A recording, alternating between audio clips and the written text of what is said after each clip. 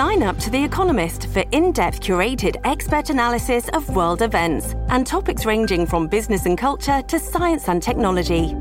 You'll get the weekly digital edition, online-only articles, curated newsletters on politics, the markets, science, culture and China, and full access to The Economist Podcast Plus.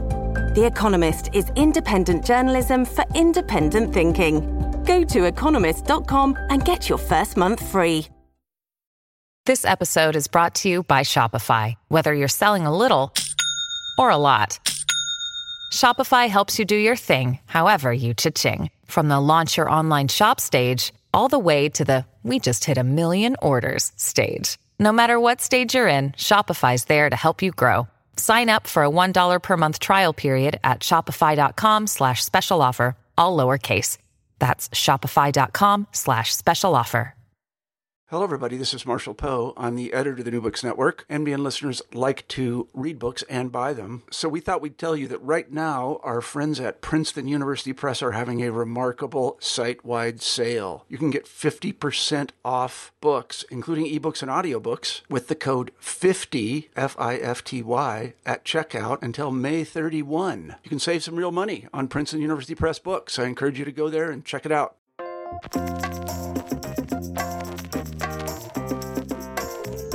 Welcome to New Books in Language, a channel on the New Books Network. I'm Malcolm Keating. Today we'll be talking to Preeti Mishra, author of Language and the Making of Modern India, published by Cambridge University Press. Welcome to New Books in Language. Thanks for having me. Yeah, of course. So we usually start our interviews by asking authors to tell us a little bit about how they came to be interested in the topic of their book. How did you get to be interested in the story of Odisha, regional Indian languages and their connections to modern India? This book started from a very personal place. I grew up in Bombay, which is sort of the center in some ways of cosmopolitan India. And I felt both Indian and Odia because I'm from Odisha. I felt it was okay for me to be both. And there seemed to be no kind of friction between these two identities. And I wondered how that was possible. And through my sort of undergraduate and MA degrees, I started sort of reading about kind of the relationship between regional nationalism and all India nationalism. And I realized that this relationship is not as seamless for other places. For instance, for Assam or in the south or Punjab, where there was a Khalistan movement. So the nation and the region didn't sit comfortably together in the history of modern India. And this made me start to they got me thinking about kind of how region as a category is formulated in Indian nationalist thought. And that's where the book began in some ways. And as I thought more about it, I realized that you can't talk about region in India without talking about language in India, because most of the early regions of India, early provinces of India are organized on linguistic lines. And that became the sort of conventional way of imagining territorial division in India through language. And that is how I sort of came to this. It's both personal, trying to understand my own sense of the nation and the region, but also a broader kind of rumination on how India lives in its different languages. Mm-hmm. Interesting. So your context then is the discipline of history, but you're also thinking about language in history. So this isn't so when you think about the audience, given that sort of history that you told us, where would you situate the book? Just curious. So the book is meant to speak to people who are interested in the politics of language in India, but also interested in the relationship between language and nationalism in sort of from a global perspective. So how does language and nationalism kind of how is that relationship working in different kinds of places across the world? So it's meant to sort of speak to historians of India, but also to people who are interested in the history of language in the world more broadly. Cool. Yeah, very, very cool. So your focus in this book, let's get into that, is the first linguistically organized province in India, which is now called Odisha, but was previously known as Orissa. Mm-hmm. So for listeners who don't know, can you tell us where it's located and what languages are spoken there? Great. So Orissa is, and I still say Orissa. I can't say Odisha. It goes back and forth. That's fine. Yeah, so I probably will mispronounce my own home state many times now. Orissa is situated in eastern India, in the eastern part of peninsular India, just below Bengal. In fact, it used to be part of the British presidency of Bengal before it was formed as a separate state. It has broadly two main halves: a coastal region, which is called Mughalbandi, because it used to be part of the Mughal Empire before the British Empire took over, and a hillier inland region, which is called the Garjat. This is the region which is rich in minerals. It's deeply forested. It's set in the Eastern Ghats, a mountain range, and does have the sort of the fairly significant Adivasi population. In terms of languages, the official language of Orissa now is Odia, but it has a large number of Adivasi languages, about 21 Adivasi languages and 74 dialects. Out of those 21 languages, Adivasi languages, 7 of them actually have their own scripts. Part of southern Orissa also has people who are bilingual and speak Telugu as well as Odia. So it is a very kind of mixed linguistic space. Mm-hmm. And we'll get back to this in what follows, but just briefly for folks who don't know, you're using the word Adivasi. Can you briefly say what that word means and who it refers to? Okay. Adivasi, for those of us who don't know about India, the closest term that would seem familiar would be tribal. So the part of the population of India that is identified as indigenous peoples. These are communities that are not necessarily Hindu. They're not part of the Hindu religious group. They often have their own languages. They are quite carefully, quite kind of discreetly placed. They are from particular parts of India. Their religion is often animistic, and their languages come from different root languages, so they're not Indo-European speaking peoples either. In real terms, they are in contemporary India quite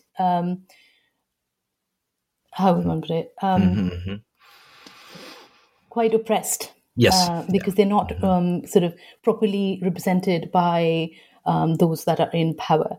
And it is these communities now that are quite intensely engaged in an oppositional relationship with the Indian state due to many, many years of oppression. Right. Okay. Yeah. Great. Yeah, that's perfect. We'll get back to the Adivasi, but I wanted to just note the term for listeners who are not already familiar with the topic. So yeah, let's go on and talk about these languages. So in the book, you're concerned with languages that are characterized often as vernacular. And this is a concept whose history and application you explore throughout the book. So can you tell us how you understand what the term vernacular means, what this concept is, and what roles do vernacular languages like Odia play in your book and what you're exploring? Yeah, sure. So to start with, I wanted to clarify that when someone who's not engaged with Indian history thinks about vernacular, they just think about vernacular as the language of the place, right? However, in the Indian context, this term is used in colonial India for some specific languages.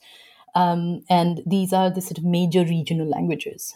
So while vernacular is often referencing to, local languages, in official documents, it's being opposed to Persian or English or Sanskrit. So languages that have substantial speakers that the colonial state can't see.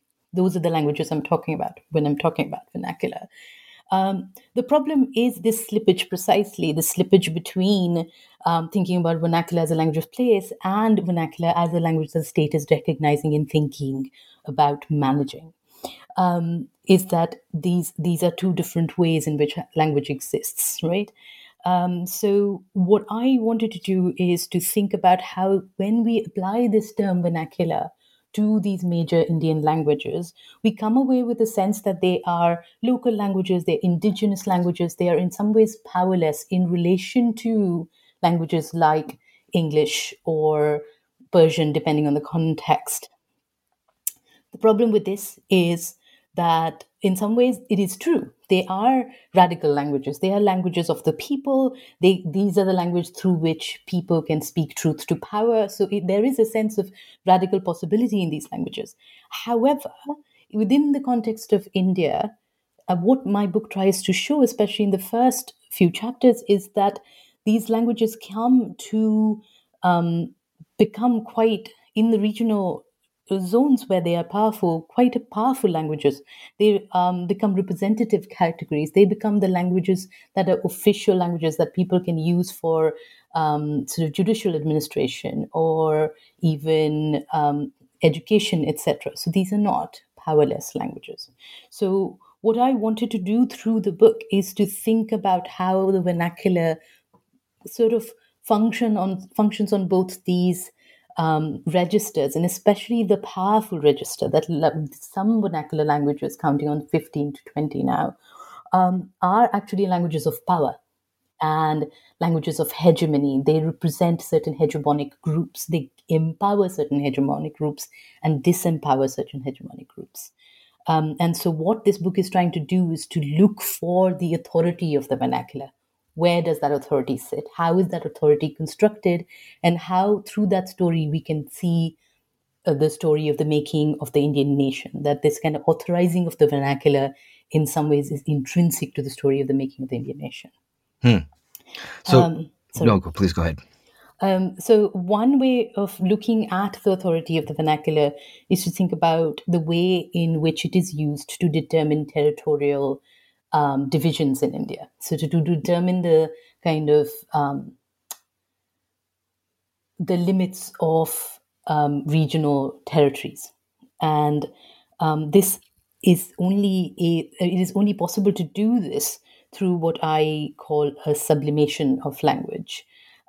Where suddenly, even though there are regional linguistic movements that emerge in the 18th, 19th century, they are and they are often exclusive movements. They're Tamil movements or Telugu movements or Odia movements. There is a way in which, by the turn of the 20th century, these movements have started to talk about places, Tamil Nadu, Odisha, Andhra, and they've stopped talking about language because this place doesn't necessarily need to be an exclusive identity marker. It can be this inclusive space, and it can allow for other parts of the nation to exist in them. So it becomes almost invisible in the making of power in India. Yeah. Interesting. Yeah. So let's get into it. Let's talk about the first chapter. Where you open with this story of Gopal Chandra Praharaj, who compiles the most extensive Odia lexicon in the 20th century. And you look at his treatment of Odia, especially in comparison with Sanskrit, Bengali, Tamil, and sort of other Indian languages. So what kind of conclusions do you draw from his treatment? Yeah. So Praharaj, I mean, could I just kind of tell the story of a little bit? Please do. Story. Yeah, exactly. So he wrote these episodic, kind of a piece of episodic fiction, and he sort of took a lot from Oliver Wendell Holmes. So it's the same kind of narrative, and this particular narrative is placed in the Bhagavad Ghara or the Bhagavad hut, which is this kind of communal space in Odia villages where the Odia Bhagavad is kept, the Bhagavad Gita is kept, and people read it out communally and collectively. So it is a linguistic space, a religious space, a community space. And in that, he has these four important characters: English educated schoolmaster, a law clerk, a Sanskrit priest. And what he's trying to do is to look at how they represent language. And he introduces all these characters in these very funny ways, where he says that for the English educated schoolmaster, he had this kind of deep hatred for the Odia language, and felt that no thought could be expressed without a sprinkling of English words.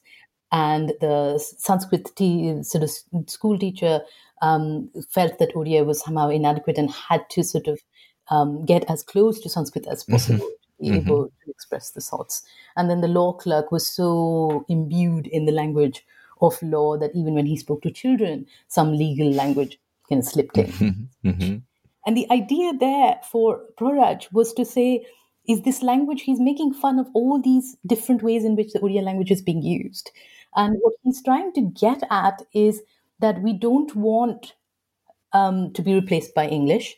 So we don't want to be like the English school teacher. We don't want Odia to get so close to Sanskrit that it somehow loses its identity as a separate language. So he's actually kind of lampooning this whole Sanskritization process that's happening to a lot of Indian languages. And then he's sort of looking at how power works through this language of law discussion.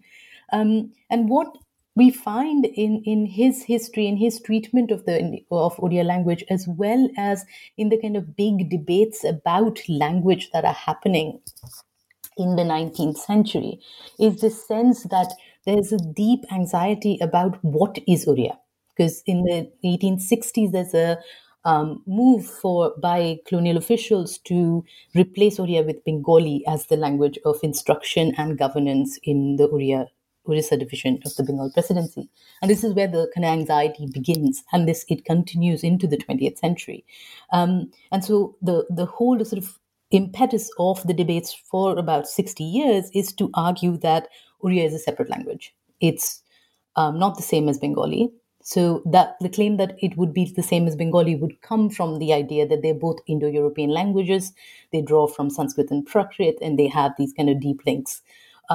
So the counter argument that the Oriyas produce is that Oriya is not the same as Bengali because it is deeply kind of entangled in the Adivasi languages of Orissa. And so Oriya becomes Oriya not just because of this high culture, Sanskritic, Indo-European status that it has, but also because of its everyday life usage, which is much, much more complex than the idea that it's just another Indo-European language would give us.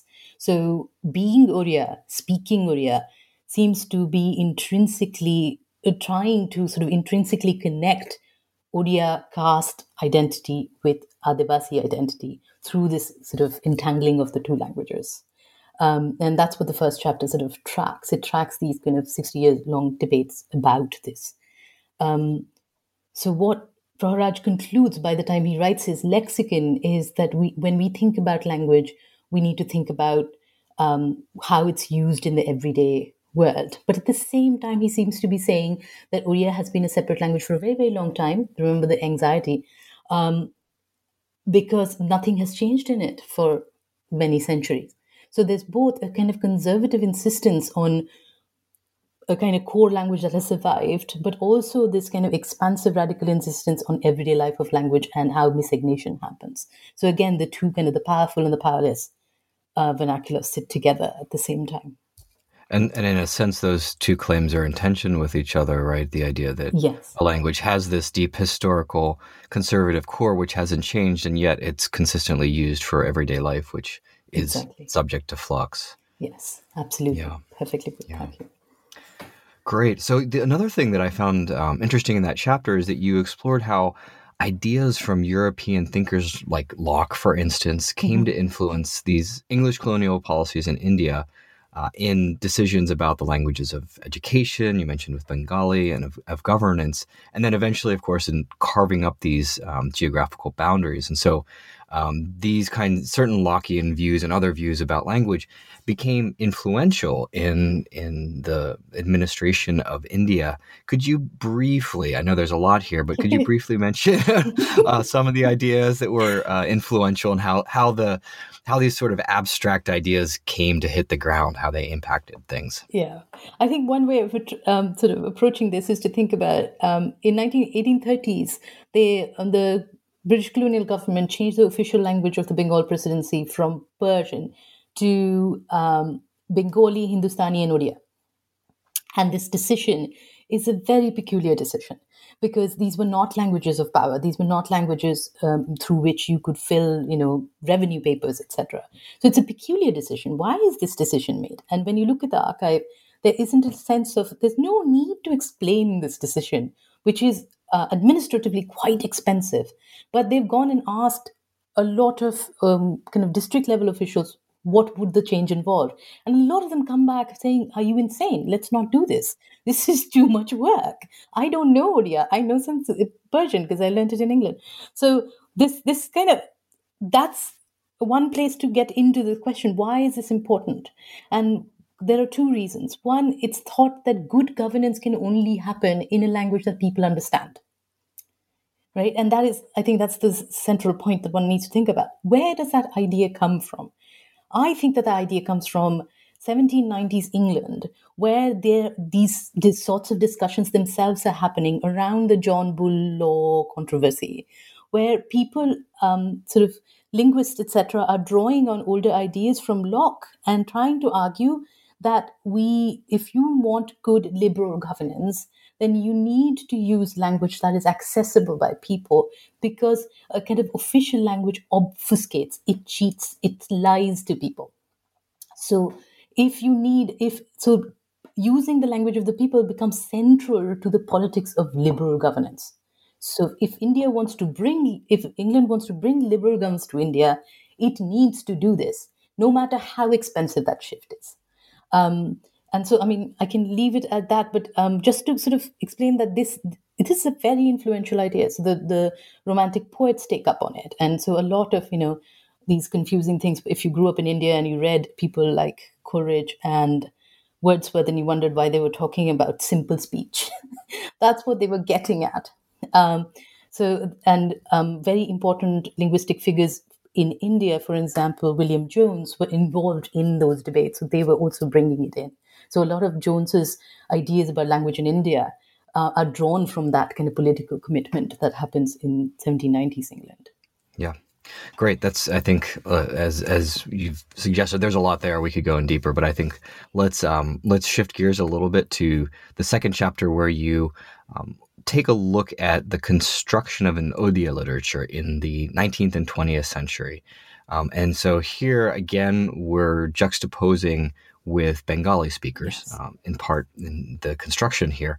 And you focus on a particular case of Upendra Bhanja, whose work is pre-colonial and comes under criticism in the late 19th century. So maybe you can talk about these two things and the construction of the literature, who was excluded and who was included and why. And I think talking about that particular case would be helpful in getting clear to our listeners that construction. Yeah. So once sort of the debate between whether they should use Oriya or Bengali in school textbooks and in governance, which was happening in the 19th century, once that was resolved with this acceptance that no, we will use Oriya because it is the language of the people again, they had to come up with textbooks in Oriya that could be taught. And one way of resolving that was, there were two ways to resolve that. Either one, you write new literature, which happened, or you publish older Oriya literature for school kids to read. Upendra Bhanja was one of the most popular, well-regarded poets of the pre-colonial period. And people sort of, just rattled off his poetry before. But he was from a very kind of rasa literature tradition. He was very, his poetry was extremely sexual. To the point where, the anatomy of women were sort of described in great detail. And this was very difficult for a kind of 19th century Oriya, Bengali, British elite, because remember, there's a lot of kind of Victorian discomfort with sexual content that's happening at this time. So the case of Upendra Bhanja becomes a sort of conflagration where the Oriya elite get divided into two camps, and one camp says we will not sort of stop sort of reading this kind of literature, our kids should learn this, etc. And then the other camp which said, this is unacceptable. And it became a fairly complex debate that sort of moved away from school textbooks and started thinking about what is good literature and what is literature that is appropriate for modern Orissa, an Orissa that has not even been formed yet. So what kind of literature should exist so that we can produce sort of a new generation of Oriya speakers? So the question of modernity, the question of the function of literature, what does literature do? These became the big questions that this kind of debate picked up on.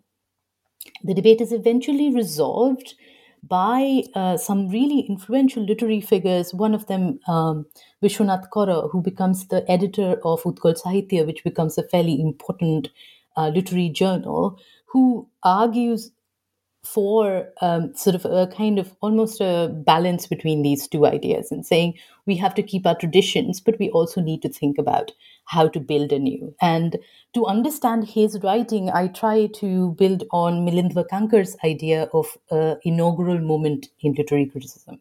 So instead of thinking about tradition and modernity as a question of impasse, where they can't work together, what Vakankar argues is that if we think about the inaugural, then the past is as important as the kind of future. And what Vishwanath Kaura does with this discussion is that he sort of almost elides the debate and says, what is our function? I'm going to set up this new literary journal. What is our function? What are we supposed to do? And he builds this sort of a triangular relationship between the reader, the writer, and the critic.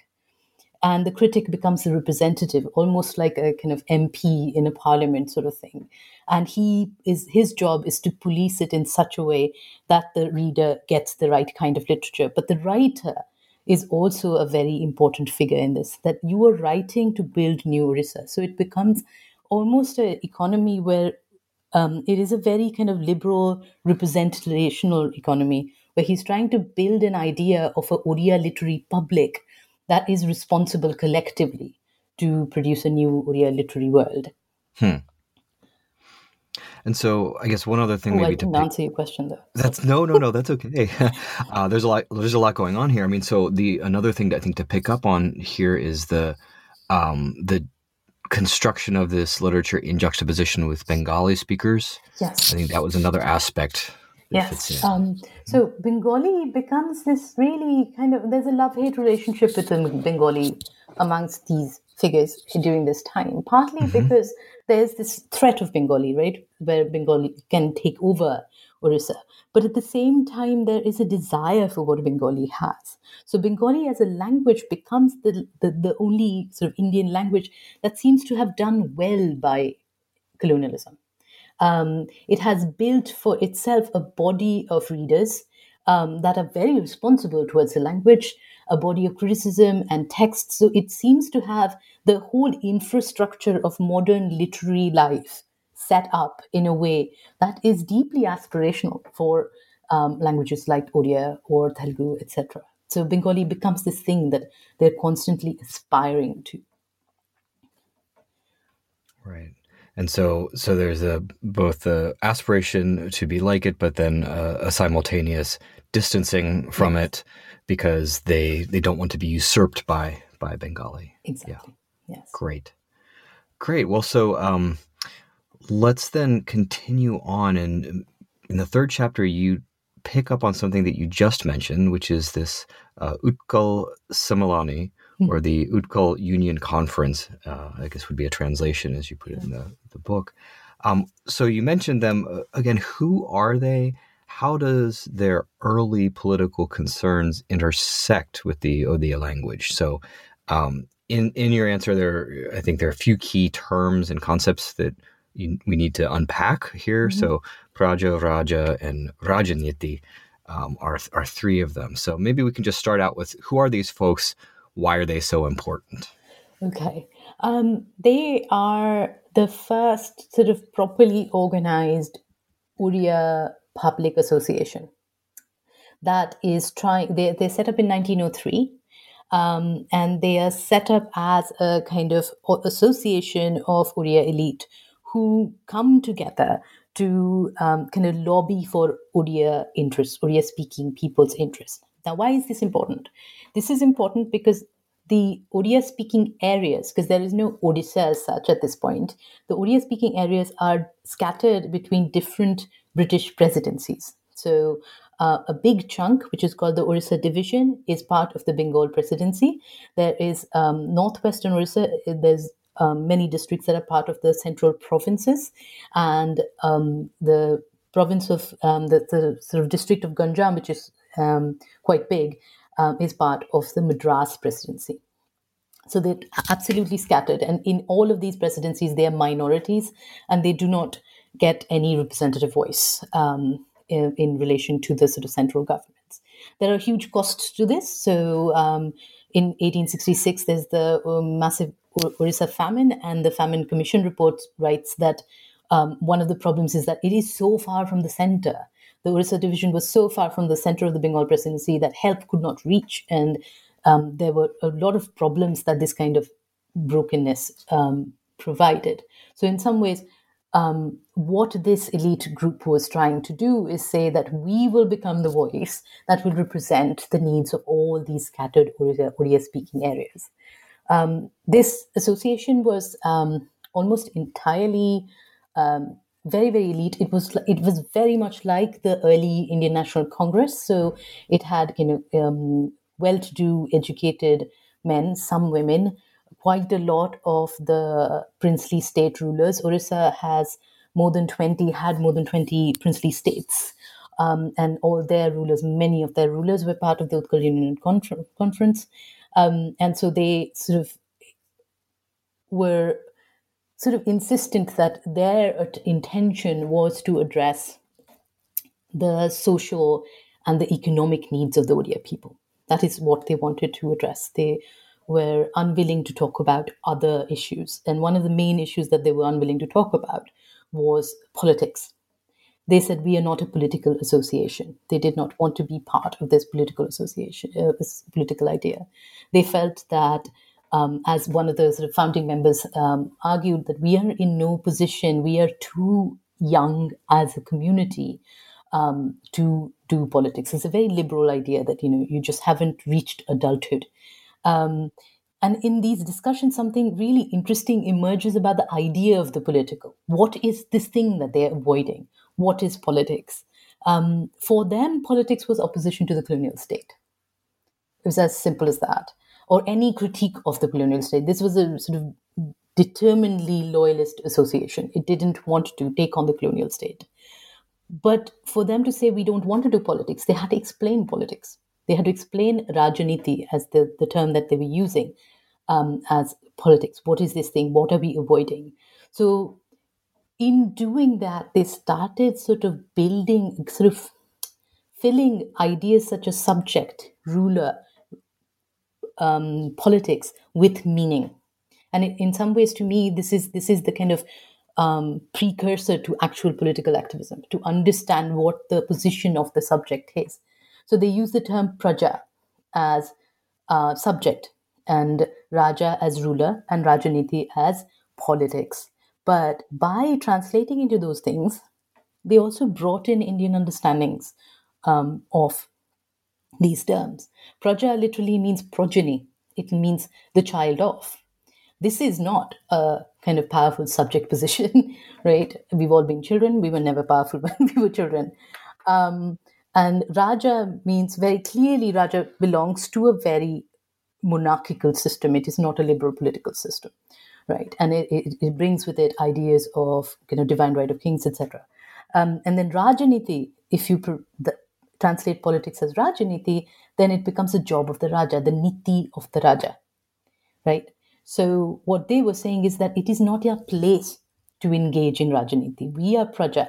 It is not our place to engage with Rajaniti. But even as they were saying this, they ended up in a position where they brought in ideas of politics, liberal politics, because they were faced with ideas of Prajatantra, for instance. What is Prajatantra? Prajatantra is how we define democracy in India.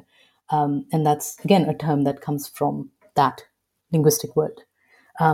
So it was a very gradual process. And it's not a process that just happened in Orissa. It was happening across India. So Tilak gave many, many speeches where he was trying to explain to people why they need to be political, that you're not just Praja, you are political subjects. And he was using these terms as Rajaniti, Raja, and Praja, and was arguing that the British are bad Rajas.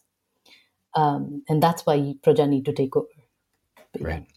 And just to make clear here, these terms, since we're talking about language, where they're coming from, because you might hear them and think, oh, well, Rajas, that's a Sanskrit term. Raja, Niti is Sanskrit.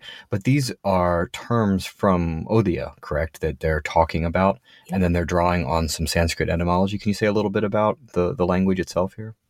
Yeah. So the language, obviously these are kind of Oriya terms as much as they're Sanskrit terms. And they are bringing with it Oriya traditions of rulership and power and state power. So they're bringing with it ideas of how kind of political power was divided amongst people in Orissa.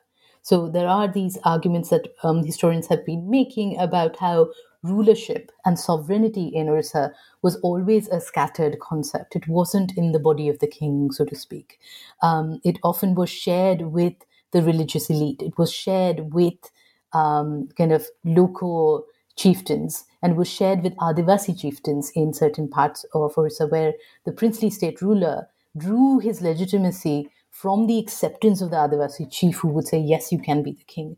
So sovereignty was much, much more fragmented than we think of it as being. And then to top that, there was also kind of a rising new understanding of sovereignty from the colonial period, where these sort of 20 or more, 24 princely states, their understanding of rulership and sovereignty had already been negotiated in the 19th century between the colonial state and these princely states. And their understanding of sovereignty, again, was something which was a bit more complex than this kind of black and white kingship is this single sovereign space.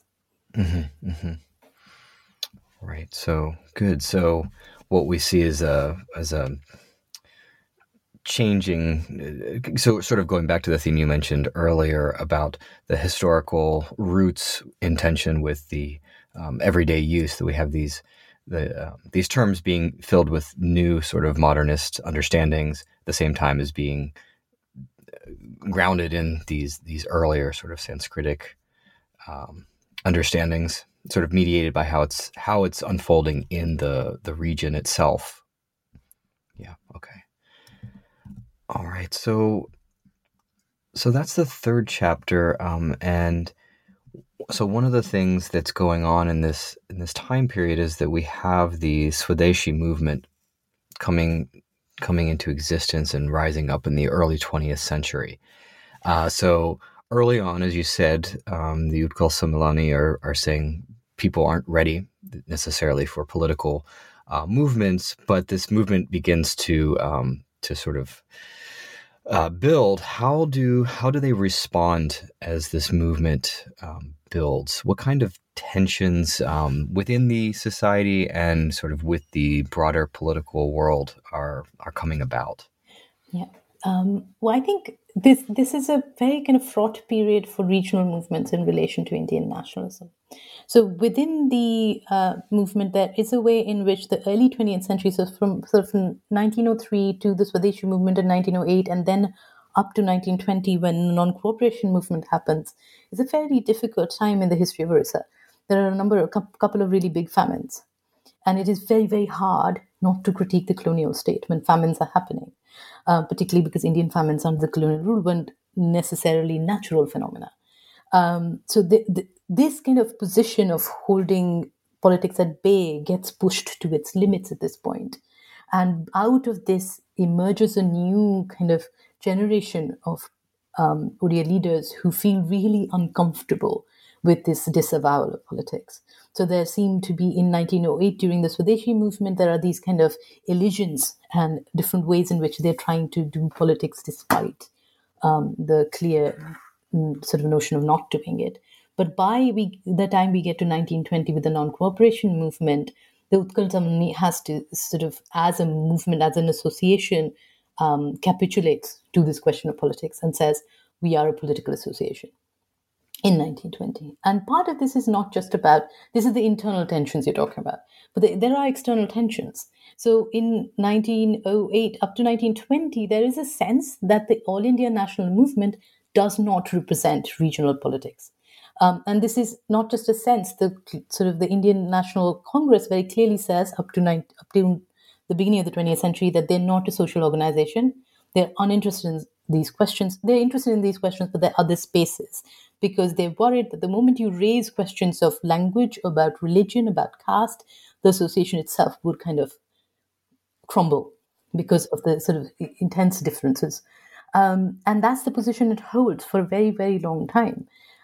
But it's only in the kind of 1910s that there is this sense that this is not a position we can hold, especially in relation to linguistic nationalism. And out of this comes this generation of Indian nationalists at the central level who start saying, one, that we have to acknowledge linguistic diversity and we have to give it space within the making an idea of the Indian nation. Second, that we as a national organization cannot survive unless we speak to people in their own languages. We are just an elite organization. If we want to be a people's movement, we need to speak to people in their language. So it's both an acceptance of kind of the linguistic idea, but also a kind of very practical question of how do we speak to people? How do we spread our political idea? Out of this comes the acknowledgement by the Indian National Congress of regional of kind of a linguistic division of India. So by 1919, 1920, there is a decision to set up provincial Congress committees on linguistic lines. So the idea of India is formed in that moment of sort of linguistically divided India at that point. So the Andhra movement, for example, gets its own separate provincial Congress committee. The Utkal Union Conference is happy to become political because there is a Utkal Provincial Congress Committee, even though Orissa doesn't exist yet. Mm-hmm, mm-hmm. So maybe just one more thing in this chapter to pick up on is, so we're talking about language here, but there's also, and I guess it's not developed a whole lot in the chapter, but I'm just wanted to pick on it because you mentioned it. There's also the question of religion in the background here too, right? Because there's Hindu-Muslim tensions in this nationalist context as well. Does that, and how does it tie into these questions of language? There's a sort of intrinsic connection there, because it becomes the official line of the Indian National Congress in relation to religious difference in India seems to always carry this undertone of linguistic identity. So it starts in 1905 to 1908 with the Swadeshi movement, where Bengal is partitioned into East and West Bengal and on religious lines, where East Bengal is being Muslim and West Bengal is Hindu. And a lot of the important Congress leaders respond by saying the critique of it, the sort of recurring critique, is that you have divided Bengali-speaking Muslim brothers from their Bengali-speaking Hindu brothers. And the argument there is fundamentally that linguistic identity is almost a kind of visceral, bodily identity that sits at the foundation of our society, and religious identity is just cosmetic in some ways. So that is what is important, and this is an argument that is rehearsed over and over right up to the partition. Where if you look at the Gandhi-Jinnah conversations, Gandhi is trying to say to Jinnah, actually we have more in common than we have differences because of our linguistic similarities. So the language seems to be doing a very important job here, because what you will notice is by 1920, they've not addressed caste in any serious way. They've not addressed religion in any serious way, but they have addressed language in some serious way, because language becomes the only category of difference that seems to be acceptable to recognize. And it's easy for them then not to talk about religion and caste, etc., because people have this in common, and this cannot be denied. Right. Well, religion plays a maybe larger explicit role in chapter 4, where you talk about so-called natural Orissa, which is the proposed province that now there's this proposal for a province, and it is in many ways understood in religious terms, but not, as you're hinting at here, exclusivistic Hindu terms. So Yes.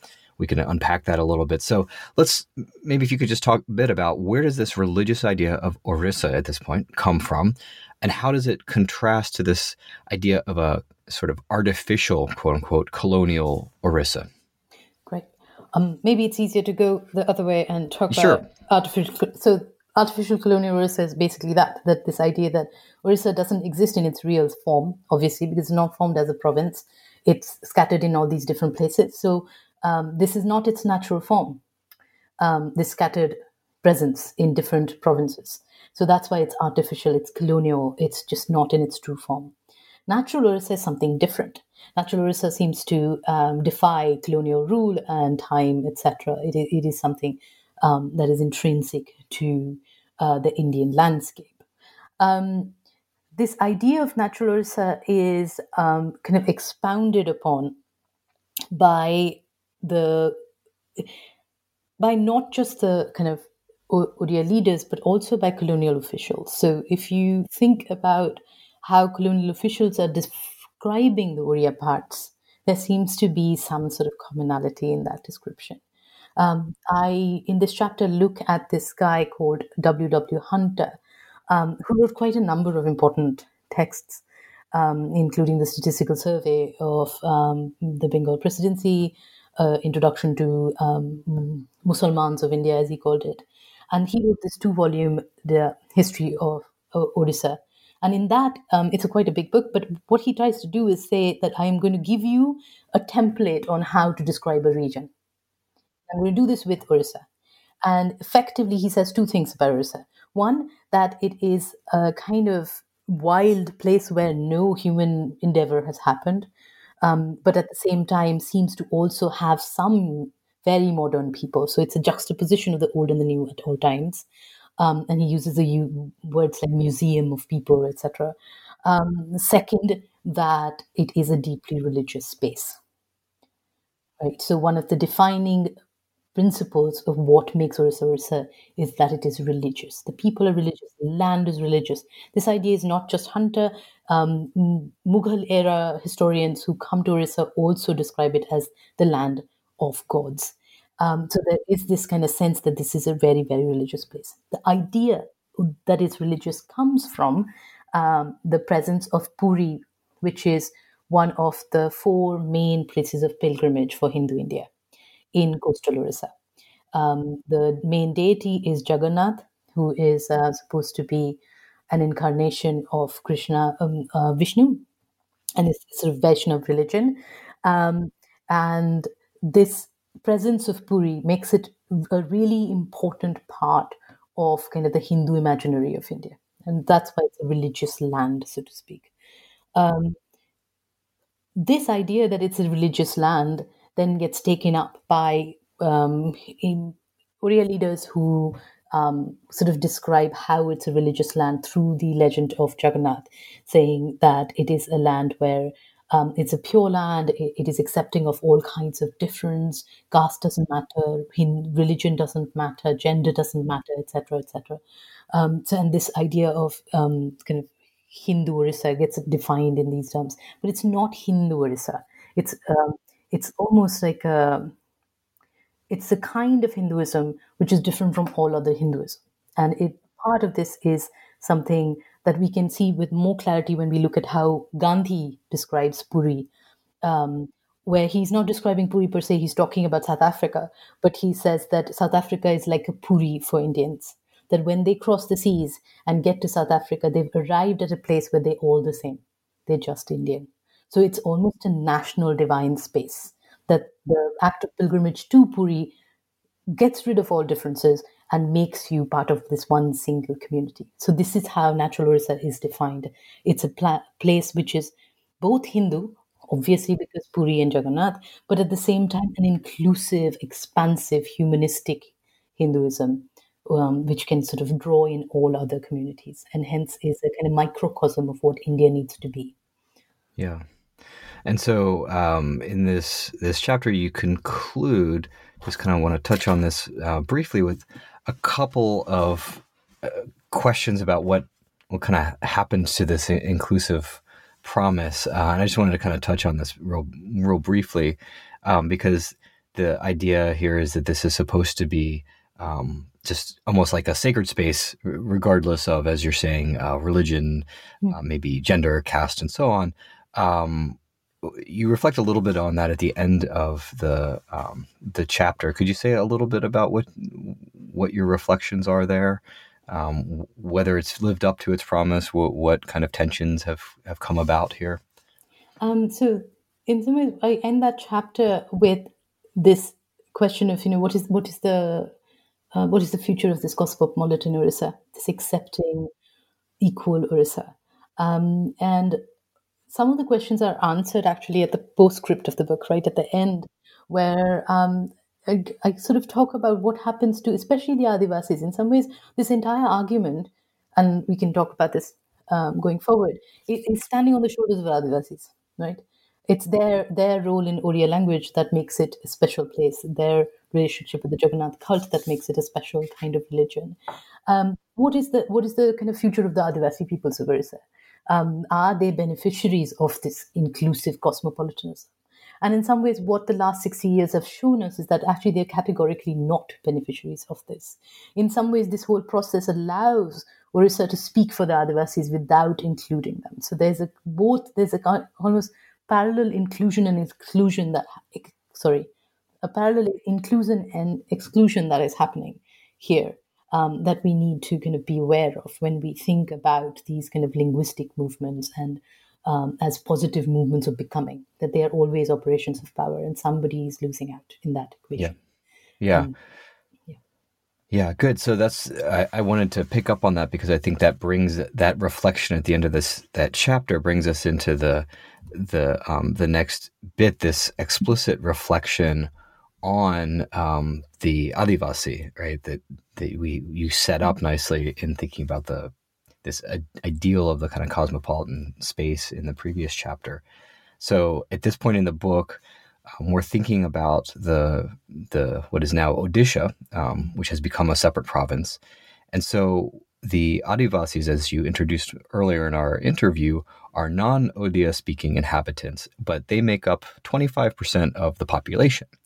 And so there's this need to somehow understand them in relationship to this province, which, as you've just described, is now understood in some sort of a natural narrative. It's the linguistic story has been grounded in history. We have this sort of natural religion and so on, or natural Orissa in religious terms, let me put it that way. So what strategies do local historians, once Orissa becomes Odisha, how do they interpret their past, the Itihasa, in relationship to the Adivasi? In some ways, Itihasa, the history, becomes the most important strategy to understand the relationship between this community and the caste Odiyas. As you've mentioned, they are 25% of the population. This question becomes a fairly important question when it comes to the relationship between the possible new province and the Madras presidency, because there's a huge tract of land which the Telugus can lay claim to as much as the Odiyas can lay claim to. And for the Oriya claim to function, which it does and is successful, they have to argue that the Adivasis have more in common with the Oriya-speaking people than they do with the Telugu-speaking people.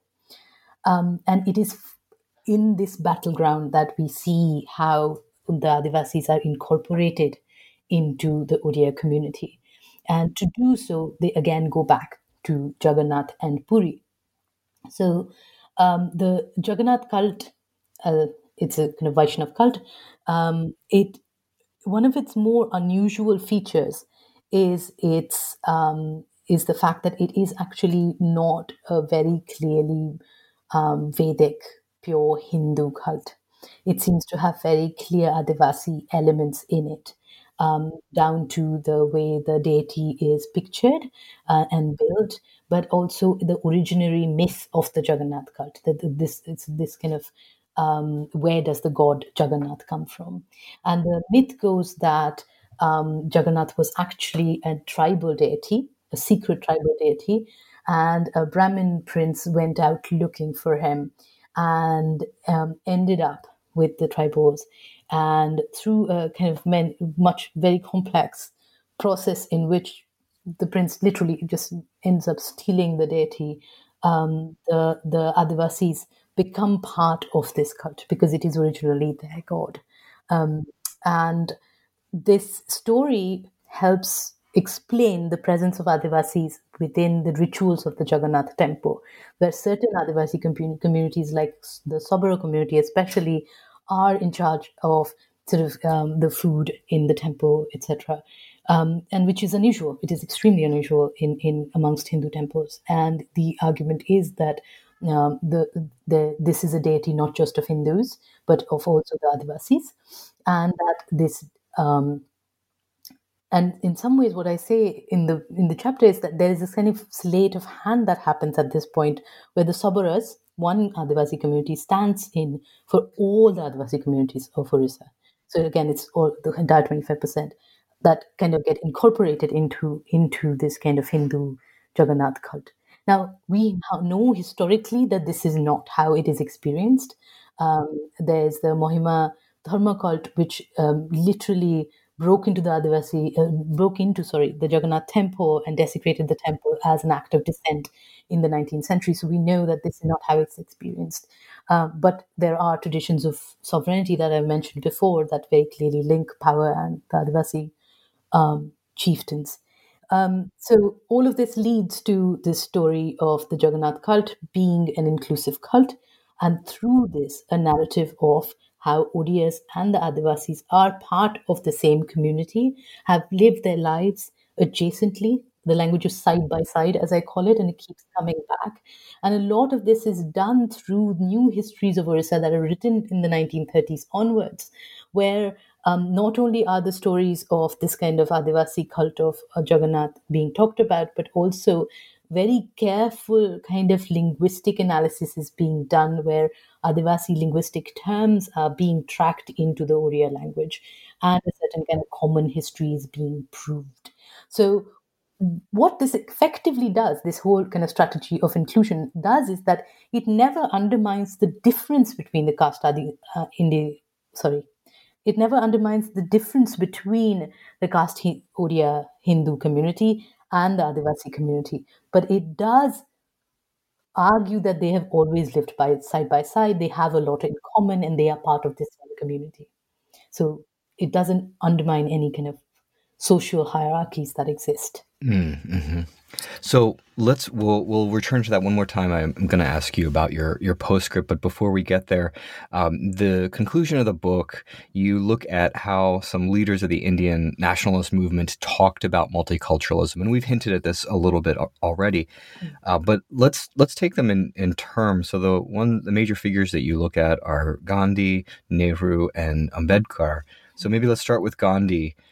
You characterize his view as one which allows both the vernacular and the vehicular to rule at the same time. So what does that mean?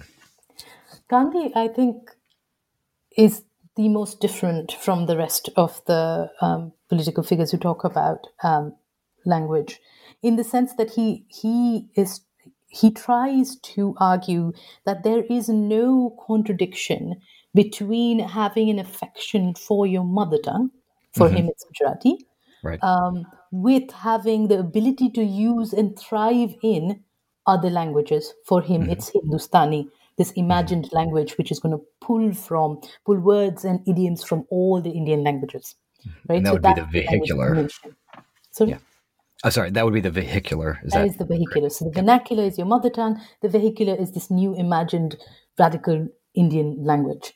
And what he's constantly trying to argue is that there is no contradiction between those two things. And what he does is that he argues for what he calls a palimpsest of he does, and I do, a palimpsest of affect, where he says that your love for your mother, and by extension your mother tongue, is the foundation of your love for anything else, or anyone else, or any other language. So by loving and espousing another language, the vehicular language, which would be Hindustani, you are not in any way undermining your love for your mother tongue. So Indians can be fundamentally bilingual. And they can even be multilingual. So he makes these arguments about, I love Punjabi as much as I love Gujarati. But it is my love for Gujarati which is inalienable and allows me to love anything else. So this is a kind of easy solution in some ways to Indian multilingualism. So that's Gandhi, but then Nehru, you look at his views and you say that that he simplifies and kind of domesticates linguistic difference, and that he is committed to regional languages, but he also thought, like Gandhi, that Hindustani could be a national vehicular language. So how does Nehru understand this relationship between linguistic diversity and a supposed national language?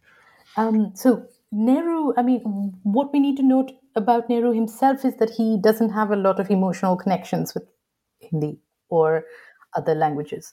And he is quite, I mean, if you recognize his position, he is in the 50s and 60s, 40s, 50s and 60s, even 30s, trying to sort of deal with multi-layered problems that the new Indian nation is facing. And in many places, Nehru actually argues that, can we stop talking about language? Can language not be the problem? Because he's just exhausted by it.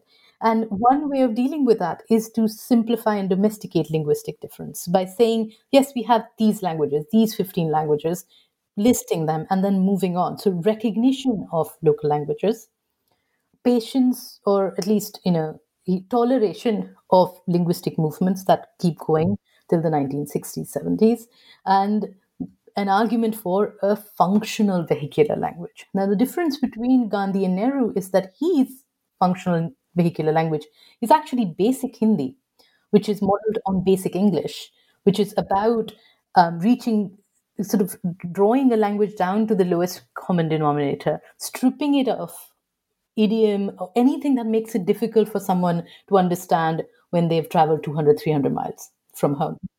And making it this really kind of core basic language. And that is not the Hindustani that Gandhi is imagining at all. Right? His Hindustani is actually immensely richer than this basic Hindi. So for Nehru, it's about simplifying. Right, right. And then finally, you look at Ambedkar, who he is concerned, of course, famously with Dalits, but he doesn't discuss the Adivasi community when he's thinking about these linguistic states. So why do you think that was, and what do you think it shows us about the relationship between Adivasis and linguistic states? Yeah, I think the thing with Ambedkar is that in his discussions of the linguistic states, he seems to be worried about the concept of the minority.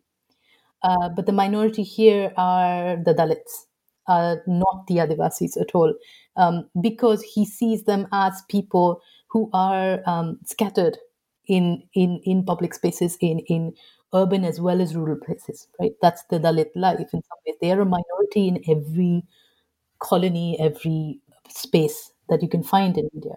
The Adivasis are categorically a different group.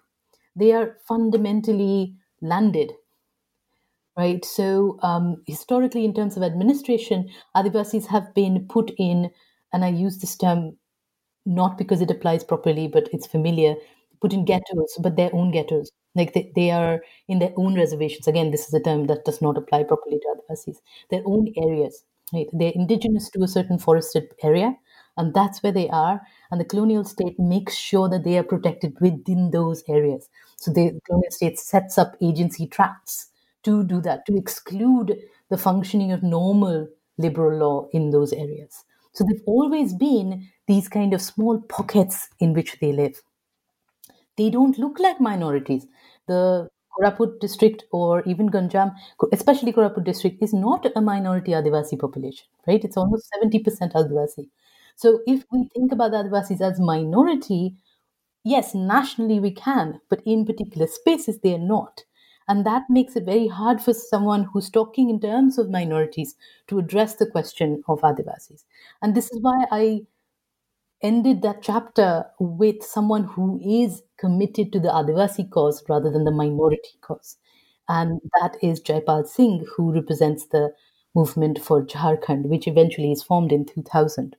And he argues for Adivasi rights in terms that seem very prescient to us now, where he is talking about displacement. He's talking about, you are all talking about these Adivasis as though they're just numbers. They are not numbers, they're people. Because what Jaipal Singh's critique shows us is that in the formation of linguistically defined India in the 50s and 60s, all these Adivasi areas, not just the Oriya Adivasi areas, are just being bartered between different provinces. So there are areas that are being fought between Maharashtra and Karnataka or between Bengal and Assam. And the arguments are very similar to the kinds of arguments that the Odia were making about adjacency, about common history, about familiarity. So there is a way in which Adivasi India has been kind of divided into these provinces by making them invisible. And that's what I try to argue, that they have become the invisible minority. Because when you look at the map of India, you cannot see them till 2000 when Jharkhand is formed.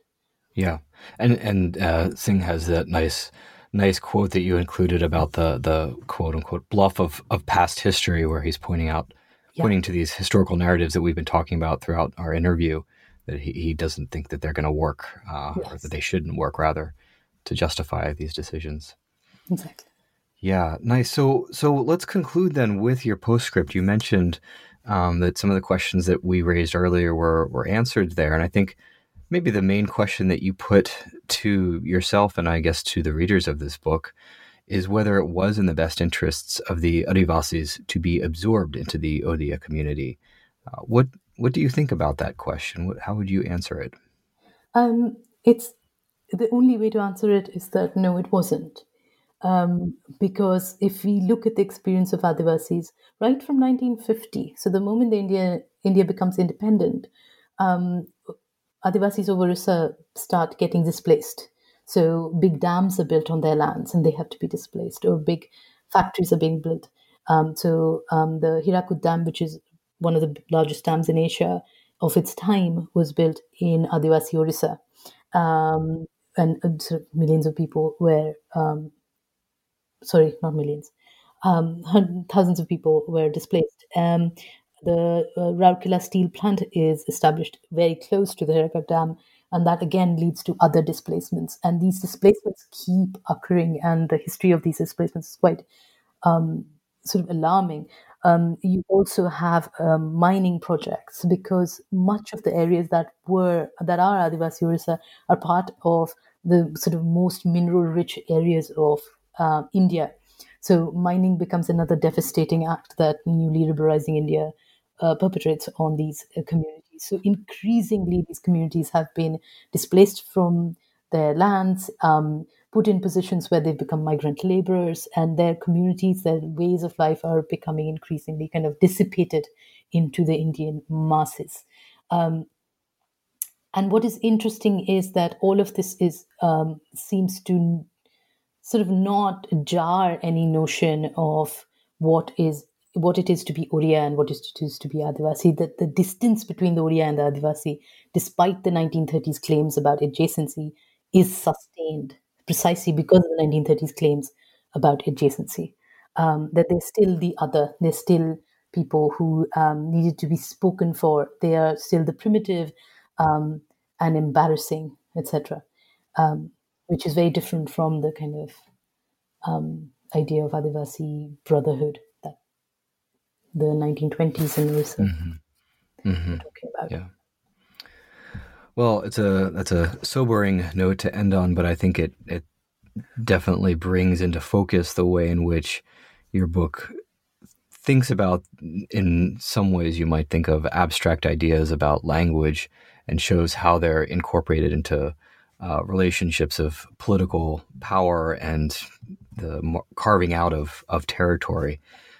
So I'd encourage readers listeners who are interested in being readers and digging in a little bit more to pick up the book. I should note it is open access.